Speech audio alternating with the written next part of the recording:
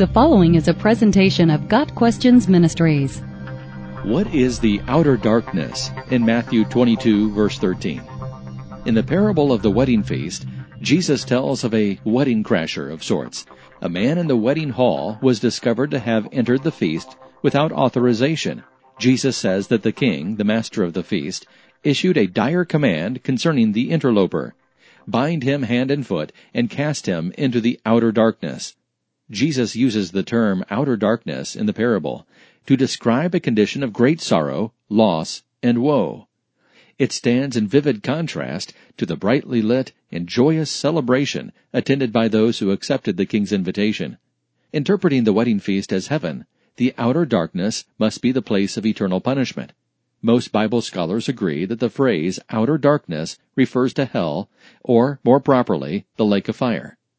The outer darkness of Jesus' parable is called blackest darkness in Jude 1 verse 13. Again, a place of judgment is the obvious meaning, since it is reserved for godless men in verse 4. Perhaps the place of judgment is pictured as dark because of the absence of God's cheering presence. When you hide your face, they are terrified. Psalm 104 verse 29. God is called light in 1 John 1 verse 5. And if he withdraws his blessing, only darkness is left. Throughout the Scriptures, light symbolizes God's purity, holiness, and glory. Darkness is used as a symbol of moral depravity.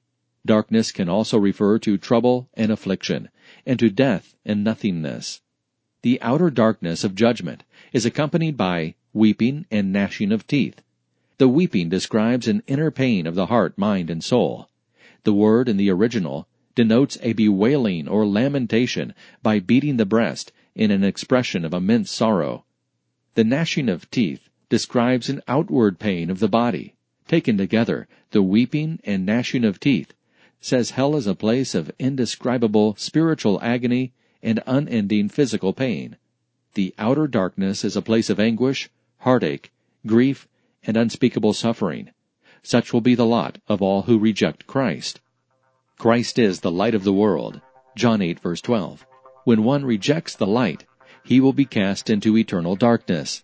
Just like the man in the parable, the one who rejects Christ will lose his chance for joy, blessing, and fellowship, and will be left with nothing but darkness and eternal regret. Got Questions Ministries seeks to glorify the Lord Jesus Christ by providing biblical answers to today's questions. Online at GotQuestions.org.